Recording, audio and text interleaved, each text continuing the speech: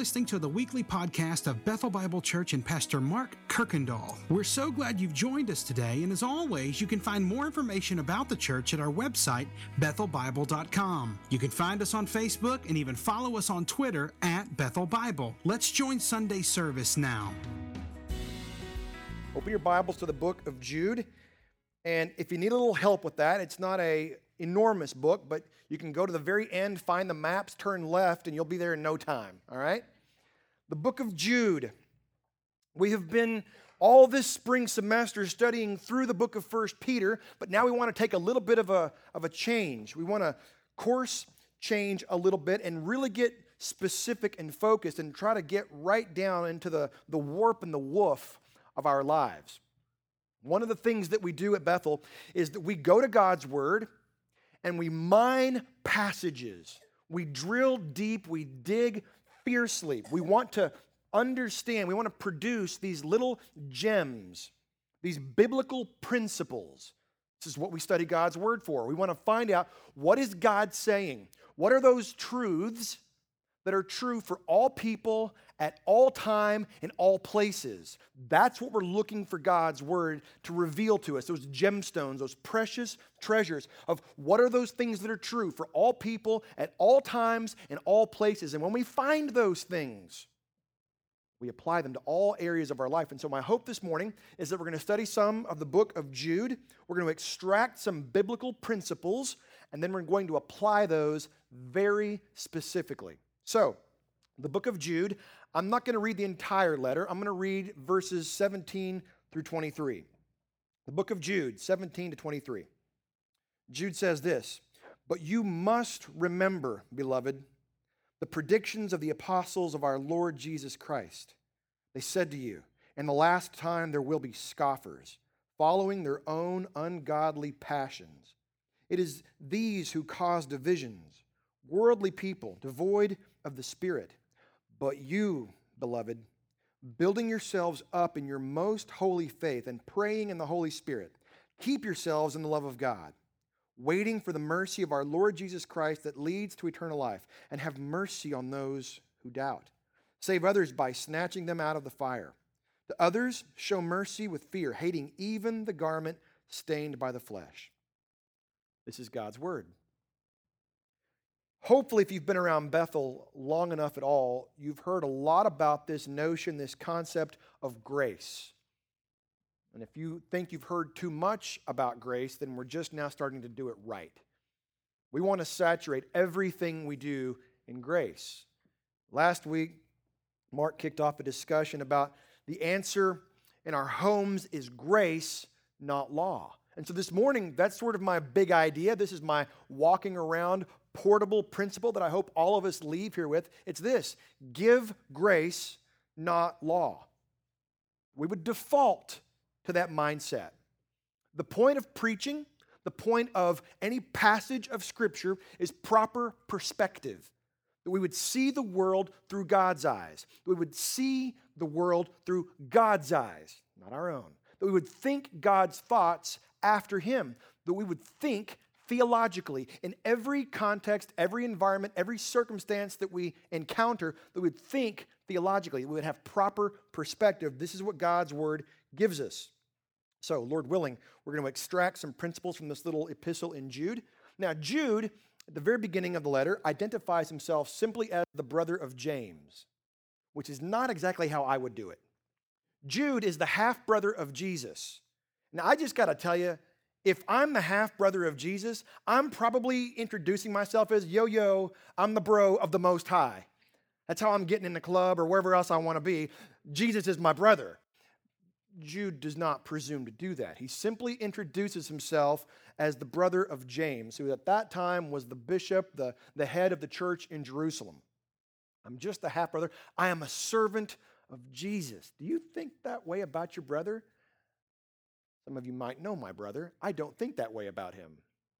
But Jude had a right understanding of who this Jesus was. Now, Jude is writing to combat sort of the thinking of the day. He's writing to give them proper perspective. There was this thinking that was beginning to take shape in the ancient world called Gnosticism. Gnosticism basically works like this. It's the philosophy, it's the thinking that everything spiritual is good, everything physical, everything material is bad. That might sound like exactly how you feel. Like, well, spirit is good, material is bad, but here's how it works out. If that's true, that spiritual is good and things that are physical are bad, then it doesn't really matter what I do with my body. It doesn't matter, it's just going to burn anyway. The real me is on the inside. And I get to decide who or what I am.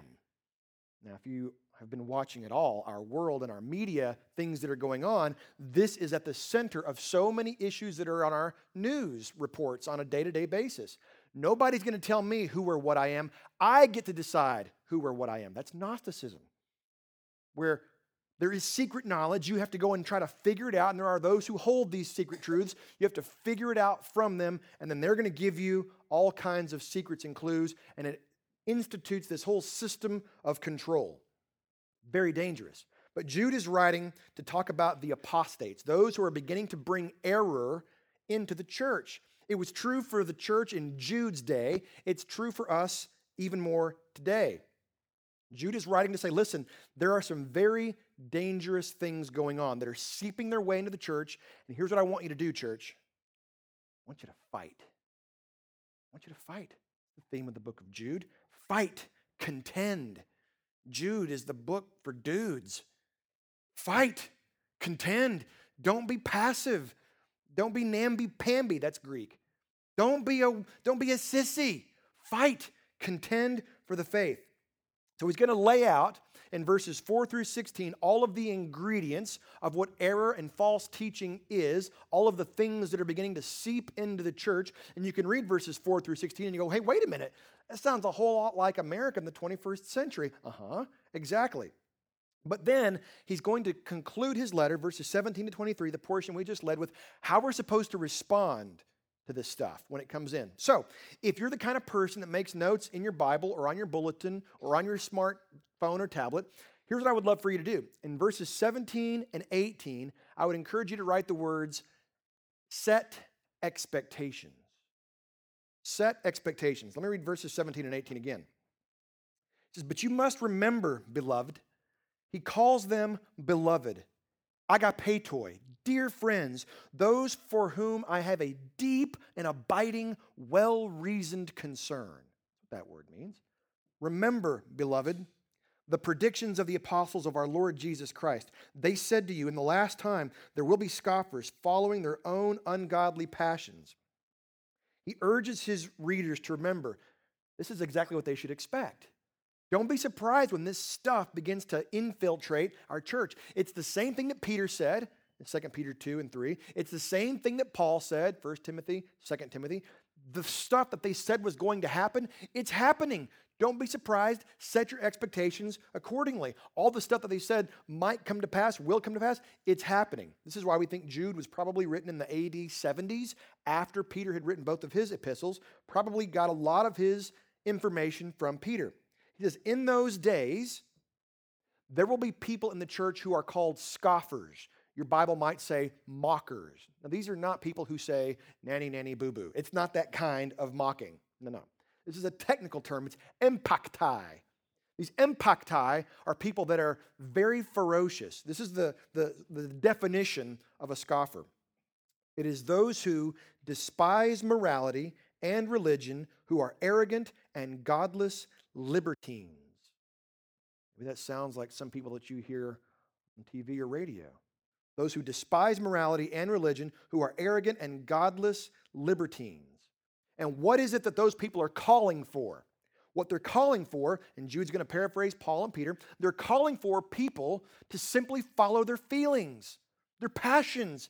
Just follow your heart. Sounds so good. Just follow your heart.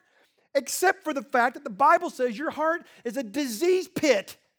It is deceitful above all things, Jeremiah 17 says. Who can understand it? But that characterizes the error that tries to seep into the church in Jude's day and in our day. Feelings hold sway. feelings carry the day. And if you've noticed, it's very difficult to argue with someone's feelings. You can be having a discussion, maybe even an argument or a disagreement, but as soon as someone says, well, I feel like, well, that's it. Conversation's over because you can't contest someone's feelings, right? If I feel that way, it must be true. And what's true for me is true for me, and what's true for you is true for you. Unless, of course, I say that what you think is not true, then I must be right and you must be right. The whole thing breaks down. But what characterizes error coming into the church is people relying on their feelings. Now, this is super important for us because we just sang a bunch of songs together, and some of you may not have felt like it. God is unconcerned, whether you feel like it or not. Some things are true, and some things are worth it, whether you and I feel like it or not. So be careful. When you drive away this afternoon, you think, well, I didn't really feel it on that one. I did feel it there. I didn't feel it. God is unconcerned with your feelings. In fact, when passions and ethos begin to sort of make up the decision-making processes of the church, we're in deep trouble, Jude says. We don't want to be characterized by feelings. Jude says that this stuff is going to happen in the last times. We are living in the last times. Since the institution of the church, we are in the last age before the final age. And Jude said, this is what we are to be expecting. Set your expectations accordingly. It's going to come into the church. Prepare accurately. Now, verse 19, write the word divisions. It is these who cause divisions, worldly people devoid of the Spirit. When that sort of stuff begins to make its way into the church, it always causes schisms and isms, separations, factions, and cliques. And Jude says, when that begins to happen, watch out. That is not of the Lord. The Lord has no interest whatsoever in the church playing Red Rover. None. The same Spirit teaches all. The Spirit of God is never going to say to this section, hey, you should feel this way. To this section, you should feel a different way. Never going to happen. But that's what begins to happen in the church, and we have to guard for that. And Jude says the people that sow those divisions and those factions are devoid of the Spirit. What is he saying there? He's saying they are not believers.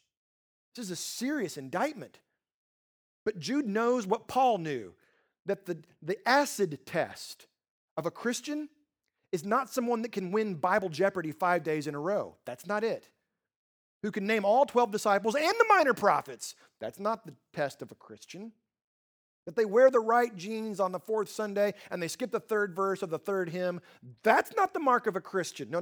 The mark of a Christian is, are they indwelled by the Spirit of God? That's how you know. This is what Paul says in Romans chapter 8, verse 9. You, however, are not in the flesh, but in the Spirit, if in fact the Spirit of God dwells in you. Anyone who does not have the Spirit of Christ does not belong to him. That's how you know if someone's a Christian.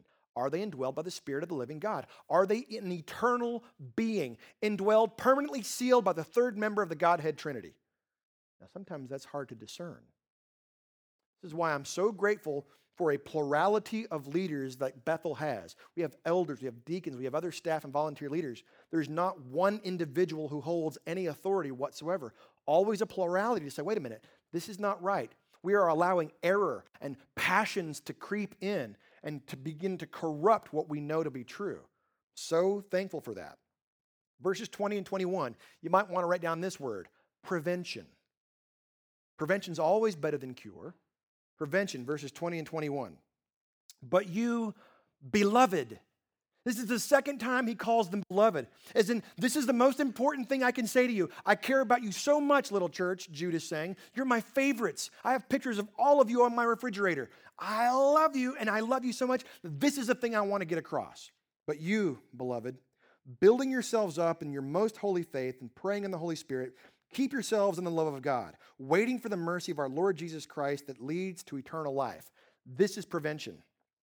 Now look, I need to get a little bit geeky and I need to get a little bit Greeky, but it matters. There's really only one imperative, one command in these two verses. There's just one instruction. Now, as we always say, the imperative is always based on the indicative. Let me explain that. Anytime you see a command in Scripture, do this, it is always based on that which God has already done. That's so hugely important. Anytime there's an imperative, an instruction, it's based on that which God has already done. In this case, it's no different. Now, Jude's essentially going to give one instruction with three modifiers. It should probably read like this: You, beloved, my favorite, my besties, my cherished church, but you, keep yourselves in the love of God by building yourselves up in faith, by praying in the Spirit, by eagerly expecting Jesus. In other words, here's the instruction. Here's how you prevent error. You keep yourselves in the love of God. Well, how do we do that? By building yourselves up in faith, by praying in the Spirit, by eagerly expecting the return of Jesus. That's how you keep yourself in the love of God. That's how you prevent error from seeping into the church. Are you tracking with me? Building yourselves up in faith. What does that mean? It's the idea of telling yourself what you already know to be true, taking the heritage of God's truth that you've heard from leaders, parents, grandparents, and reminding yourselves of what you know to be truth. And truth trumps feelings. That's how you build yourselves up in faith, by praying in the Holy Spirit. The apostates, those who were sowing error, were coming into the church, but they were devoid of the Spirit. Jude wants them to remember that you are indwelled, sealed permanently by the Spirit. You are to be characterized by conversation and communication with the Holy Spirit, which begs the question, how often do you hear His voice? How often does He hear yours? How much time do we spend saying, God, speak, your servant is listening? I don't have a laundry list of things for you to get done. No, how about instead, we just pray in the Spirit. We just commune. We have a conversation with God Most High. And the scandal of grace is that we have access. We have availability, accessibility, and invitation to actually commune with the Holy Spirit by eagerly expecting His return. Did you know that the early church used to greet one another by saying, Maranatha, Maranatha, come Lord Jesus. Even now, I just saw my wife die in the Colosseum. Come Lord Jesus. Just saw my children carried off in chains and don't know what's going to happen to them. Come Lord Jesus. They kept themselves in the love of God by building themselves up in faith, by praying in the Spirit and eagerly expecting the return of Christ. Now remember, this is directed to the beloved. Jude does not say, hey, elders and super saints, here's what you do. Hey, deacons and lay leaders. No, beloved, the church. This is for everybody. This is an imperative and instruction for the entire body of believers. Keep yourselves in the love of God by building yourself up in faith, reminding yourself what is true, praying in the Spirit, and eagerly expecting Jesus. This is proper perspective. When the storms of the earth get so dark, but you can always remember, oh yeah. But Jesus is coming. The Lord of Lords and the King of Kings. He's on His way. And it sets the stage. This is what Gene Green said. I love this. All of us have a responsibility to contribute to the corporate building of the faith. He says, community is the soil where faith grows. Happens together. Now, I got to talk about this for a moment. The imperative, the instruction, is to keep yourselves. Now, that one little imperative, keep yourselves, sets up the holy, healthy tension of the entire Bible. Keep yourselves. Because Jude 1 starts off by saying this, you're the church, you are kept by God. You're kept, and so keep yourselves. Don't you see the beauty of that? The instruction is for you to diligently, volitionally, intentionally keep yourselves because you're kept. It's the same verb. You are kept by God the Father for or by Jesus, depending on how you read Jude verse 1. It's really marvelous. Keep yourselves because you have been kept. That's prevention, verses 20 and 21. But what about those who are already beginning to fall and to fade? Right next to verses 22 and 23, cure.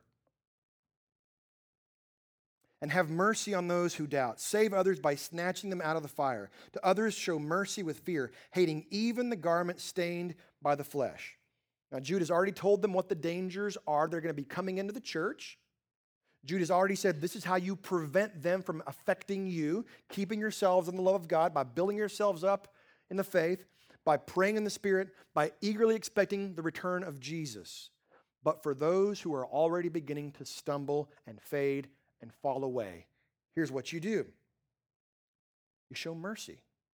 That's really interesting. Those who are beginning to doubt, You don't bludgeon them with coarse correction. No, you stupid. That's never helpful. No one has ever lost an argument and gone to heaven. It does not work that way. What does Jude say? When people begin to fall and to fade, you show them mercy. You don't give them what you think they deserve. Everyone goes through seasons of doubt. We all wonder. I hear people say, well, faith is the opposite of doubt, and doubt's the opposite of faith. Absolutely not. Faith is picking up your doubts and carrying them across anyway. Faith and doubt actually go hand in hand, and we will all go through seasons of doubting. And when we go through seasons of doubt, what if we were actually shown mercy by the people sitting in this room? See, we have to remember that Jude calls them beloved twice. What does that mean? It means look around. The people that are sitting in this room, God loves them as much as he loves his son Jesus. You think about that. The people in this room, sovereign God loves them as much as he loves his son Jesus. So should we not therefore have the same mindset and perspective? Show them mercy. Don't give them what we think they deserve. Romans chapter 2 verse 4 says, it is God's kindness that leads us to repentance, to rethink our thinking, to change our minds. It is his kindness, not harsh threats of consequence. Don't give people what you think they deserve. He says to snatch some from the fire. This is really forceful language. Jude is quoting from Zechariah 3:2, where God tells Satan, oh no, Satan, I have snatched Jerusalem from you. I have rescued them. And Jude says, look, when you see people who are going hard off into that sort of error, speak the truth in love, but rescue them. Don't stand idly by and say, well, who am I to judge? No. You get involved. You get engaged. This is how the church is supposed to respond, showing mercy while speaking the truth in love. It says, hate even the garment that has been stained by the flesh. What does this mean? It means do it with fear and awe and reverence. Never looking at someone else's sin and thinking that you're above it. You're not. Do not peer too long into the error that you're confronting. That has a way of corrupting. Don't dwell in the doubt or the discouragement of another for too long. Do it with fear and reverence and awe. What are we supposed to take away from this little passage as the church? From Jude 17 to 23. Well, again, our opportunity is to do what God does and to give grace, not law. A wonderful English theologian, John Owen, puts it this way. He said, he who carries his sin up Mount Sinai will only have it strengthened. But he who carries his sin to the cross will see it lose its power. What is he saying? If you carry your sin to the law up Mount Sinai where Moses got the law, if you carry your sin and say, well, here's a checklist of all the things I'm not supposed to do, that'll just make your sin even stronger. Make the desire and the temptations even fiercer. But when you take it to the cross, you will see your sin lose its power.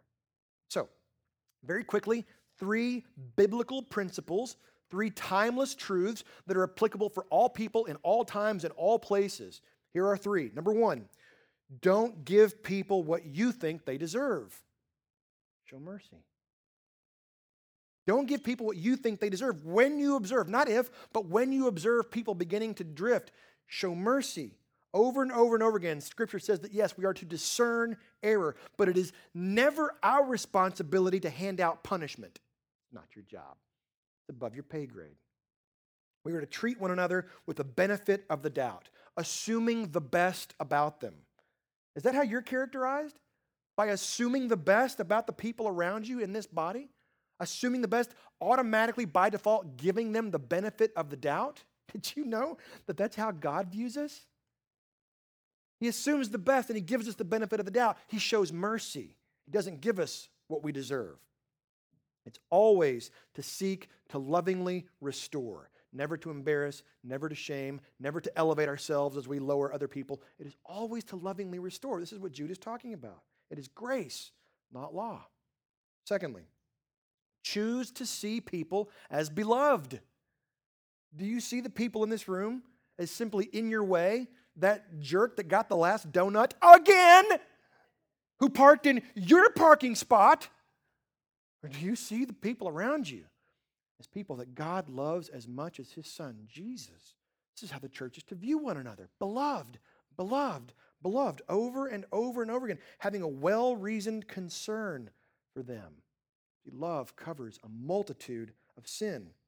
This means that people are worth it. It's seeing them and esteeming them through the lens of grace, not law. When you look at people, do you look at all of the things, all of the ways that they have fallen short? Aren't you glad that God does not look at you that way? I sure am. Thirdly, we are to create safe havens where people are rescued, equipped, and unleashed. This is what we're supposed to do in the church. Be intentional.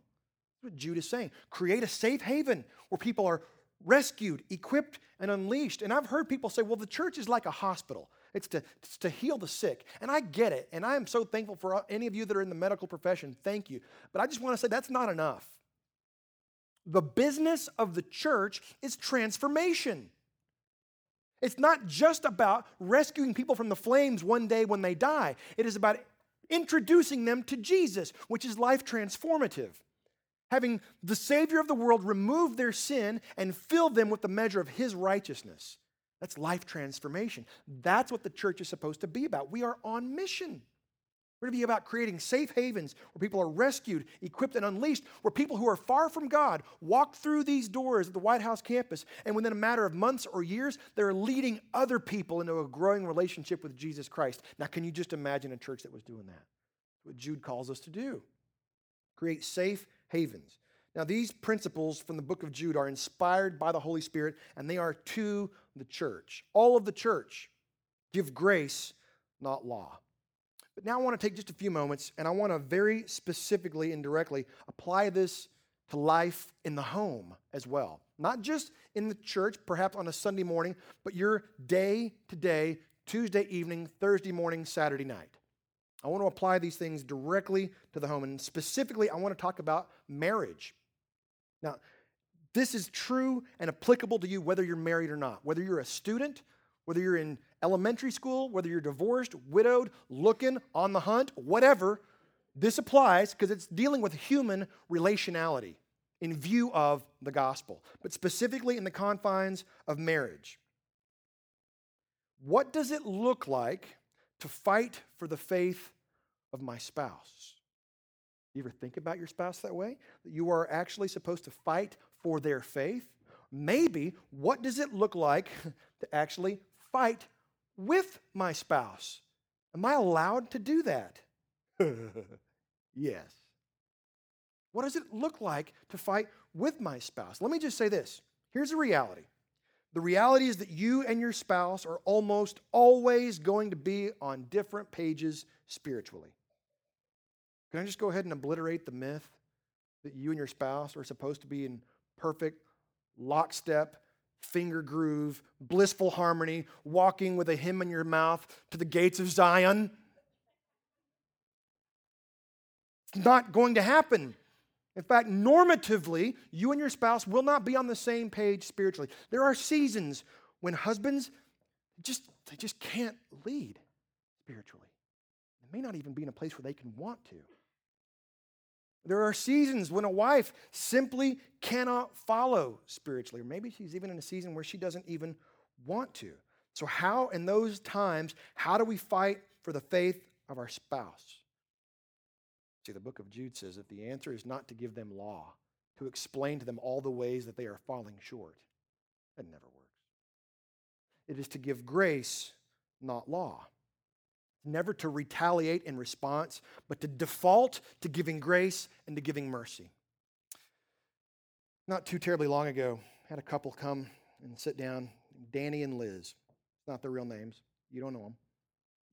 And by the way, our staff, we feel very strongly about this. We never reveal material from counseling in sermon situations because we want everyone to make sure that they feel comfortable coming to us. This was someone else. Danny and Liz came, and they were on the brink. They were absolutely in crisis. Apparently, Danny had got it into his head that he needed a new bass boat. And Danny decided that he wanted it, needed it, and could justify it, but he knew that Liz would have no part of it. So what did Danny do? Well, Danny left work, and the entire way home, he had the fight with Liz in his head that she had no part of. So by the time he blew through the door, he said something brilliant like this: "I'm getting the boat, and there's nothing you can do about it." And she responded about like you might expect. There was brimstone, there was flowing lava, there was carnage, there was massive destruction. And they showed up with me saying, "Why does this happen?" And I said, "Well, let me get this straight. You already decided what she was going to respond. You assumed the worst about her, right?" "Right." "Let me ask you something, Danny. Can you afford the bass boat?" "No, but it floats and you can catch bass from it. I mean, come on." So did you know that she knew that y'all couldn't afford it? "Oh, yeah. But you transferred it all to her, right?" He said, "Yeah." And I said to her, now, when you heard all that, how did that make you feel?" She told me that it wasn't fair. All of these things were going on. And so I said, "Look, here's what I think you should do. Get the boat. Get the boat." Because here's the deal. I can work on, over a long period of time, I can work on your debt relief. What I can't work on, Liz, is when you get angry and hard-hearted and bitter and resentful, and you begin to view him with contempt. I can't fix that. So get the boat. We'll figure it out. And they both did what you just did. And then I said, "Now, Liz, next time that happens, what if you responded like this? 'Okay, Danny, it's really not my call. I trust you. I love you. I don't understand how it's going to work, but I believe that you can. You're a godly man, and if you believe that this is right, you believe prayerfully that this is what the Lord is leading you to do, then who am I to stand in the way? I love you. I trust you. Go for it." Danny, if she says that to you, do you still buy the boat? "No way, man." See, grace is the answer, not law. We are to keep ourselves in the love of God. This is how we are to fight for one another's faith. We build ourselves up in most holy faith. How do we do that? Psalm 42, Psalm 43. We preach a sermon to our own souls. "Why are you so downcast, O my soul? Why are you so downcast, O my spouse?" We tell each other the truth because the truth is what sets us free, despite how we might be feeling. And your spouses need to hear truth from you. We pray in the Holy Spirit. Did you not know when you were married, something occurred that you didn't feel, you may have no idea about, but Malachi 2:15 says that when you were married, there was a weld that occurred. There was a solder. Malachi 2:15 says that when two people come together in matrimony, that there is a weld that unites those two into one. Do you know what the weld is? It is the Spirit of God Himself. He is the weld between you. And when you're thinking about just bailing out, the third member of the Godhead Trinity unites you. Pray together in the Spirit, eagerly expecting the return of Jesus. "Oh, honey, I know this is hard. I know this is bad. I'm not real sure what we're going to do, but Jesus is coming. It's going to be okay." You begin to create safe havens for one another. You give grace, not law. We are to create safe havens for our spouses. The safest place in the world needs to be the person that we love and trust and we've given complete access to. We are the ports in the storm for our spouses. Giving them grace where turbulence is expected produces a sense of safety and rest. So, a little bit more practical, a little bit more tactical. In addition to fighting for one another's faith, I want to discuss fighting with someone of faith. How do we have appropriate conflict with our spouses? So much has to do with, well, let me just tell you how you already know that you're wrong. Here's what we know clinically and in counseling situations. 96% of arguments, if they start harshly, will end in failure, even if what is being said is true. Let me say that again. 96% of arguments between husband and wife, if they start harsh, will end in failure, even if what is being said is true. It goes like this. In an argument, in a fight, in conflict, we have the tendency to choose one of two options. We will either issue a complaint. A complaint goes like this. You did X, Y, Z. It made me feel thus. I wish you would ABC. That's a complaint. You did this. It made me feel like this. I wish you would this. That's a complaint. Or it goes down the path of criticism. Criticism does not focus on the event. Criticism focuses on the person. This is how you know if you're engaging in that wonderful tool called criticism. You use words like this. You always. Or you never. Now you're making it about the person. And when that sort of thing begins to occur in a conflict, in a marriage relationship, the end is near. I can always tell when a couple is in deeper crisis than even they know. There is this thing that happens called flooding. Flooding is the marriage killer. And I think if Jude had more parchment, he would have written directly against it. Flooding is the marriage killer. Let me explain. This is quick little science and anatomy. In your brain, there is this thing on the front of your brain called the prefrontal cortex. Woohoo! Prefrontal cortex. This is where you make all your decisions. This is the rational, reasonable, logical place of your brain. This is where you decide yellow cheese or white cheese. White cheese. All of those decisions happen in the prefrontal cortex. Imagine this is your brain. Up here is the prefrontal cortex, okay? But tucked nice and cozy right back behind the prefrontal cortex are these two little chunks of brain matter. One of them is called the amygdala. Now, the amygdala is awesome. The amygdala is your hot seat of emotion. When you get really ticked off, it is your amygdala that is going wow, wow. Right next to the amygdala is your hypothalamus. Hypothalamus controls your blood pressure, your breathing, your body temperature, all of those things. And when those two things get charged up together, Katie, bar the door. It's on. Here's what happens. Flooding works like this. Here's the prefrontal cortex up in the front of your brain. But when you get hit about 4 times in the prefrontal cortex, you know what happens? That thing blows off. And now it's the amygdala and the hypothalamus that are firing like this. That's called flooding. And when flooding happens, marriages die. A man's blood pressure elevates, and that blood pressure will not go back down until he feels like he has adequately retaliated. He will sit and stew for 30 minutes, 60 minutes, having that conversation again in his head. His blood pressure will not subside until he feels like he can retaliate. And it happens in about 20 microns. Let me break that down. It's fast. When she starts going, yep, yep, yep, yep, fourth yep, he's gone. He's gone. And he's flooded. And it literally is like having shell shock. You just shut down and you're about to blow and you feel like you're in imminent danger and you're flooded. It happens a little bit slower for ladies. It takes 30 microns. What am I saying? It happens quicker with men. Men are more quickly overwhelmed with marital stress than women. And when they get overwhelmed, they flood. So we have a call sign at our house. When I start telling my spouse all of the things that she's not done right, which is a brilliant maneuver,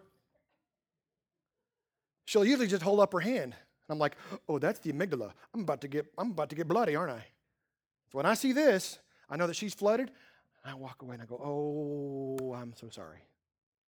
I'm an idiot. It says so right on my business card, Chief Idiot Officer. That's me. I'm the CIO. And I'm so sorry. I'm sorry. Flooding is going to happen when one of the 4 horsemen hit about 4 times. There's 4 horsemen. Did you know that? 4 horsemen of the marriage apocalypse? Yeah. The first one, we've already talked about, is criticism. When you find yourself saying things like you always or you never, that criticism, it begins to nudge on this, and you're gone. You've stopped the ability to think clearly. The second one is contempt. It's a sense of superiority, and it produces disrespect. Oh, you had someone paid to wash your car again. I guess you're too good to do it like I do. That's contempt. And there's flooding that's going to happen. The third one is defensiveness. It's playing the victim. But what you're really doing is transferring all the responsibility to the other party. And it never works. It always elevates, always escalates. The the third horseman of the apocalypse. And then finally, the fourth horseman is stonewalling, complete shutting down. You retreat to your cave, either physically or emotionally or relationally. You just shut her down because you just can't deal with anymore. You're flooded. And when flooding happens, marriages fail. Grace stops flooding. Rather than saying all the things, even if they're true, grace stops flooding. Flooding is the marriage killer. Now, maybe you're dating, maybe you're divorced, maybe you're on the hunt, whatever you might be. Maybe you're a student and you're in the 5th grade and you're thinking, I'm going to go find me somebody. Well, just remember, give grace, not law. Flooding is the marriage killer. Men get overwhelmed a whole lot quicker. What if we gave grace? What if we began to assume the best about our spouses and automatically gave them the benefit of the doubt and created a safe haven for them rather than telling them things that they already know? It's not just more information that they need. Adam and Eve's problem in the garden was not a lack of data. They had a heart problem. You have to understand that our spouses often do too. We give grace, not law. We show mercy. We snatch some when our spouses are really struggling. We don't go it alone. We involve our community of other believers, elders, staff, deacons, other volunteers, family members. We want to snatch them because they're worth it. See, this is personal. I told you Danny and Liz was not their real names because it wasn't. It was Eric and Susan. Those were our middle names. And it wasn't a bass boat. What it was is none of your business. But here's what really happened. Early in our marriage, I came home and I told her, this is what I'm going to do, and there's nothing you can do to stop me. Because I'm a real wise dude. And my wife saved our marriage. She said, that's what you think is right. I trust you. I love you. I know you would never harm me. You go right ahead. And it changed my whole life. She gave grace, not law. She did a redemptive work. You know why? Because she had received grace. Jesus did not give her what she deserved, and that empowered her, it unleashed her, it equipped her to be that for somebody else. What if our homes were characterized by that? Now, she's the hero in the story, but not really. Jesus is the hero in the story. Because of what he has already done, she was able to do what she did. And I'm completely, humbly, transparently saying that if it was not for her, I would not be here. Now, if you are here this morning and you don't know this Jesus, and you're still trying to slug it out with law, you're still trying to scale Mount Sinai by going to the list of do's and don'ts, God bless you. We love you. Please turn. You will find no rest. And if you're a spouse that is married to someone like that, I challenge you, I charge you prayerfully to give grace and not law. If you're here this morning and you don't know this Jesus, we just want to say as declaratively and clear as we possibly can, he is the Christ. He is the Son of the living God. He lived a perfect life.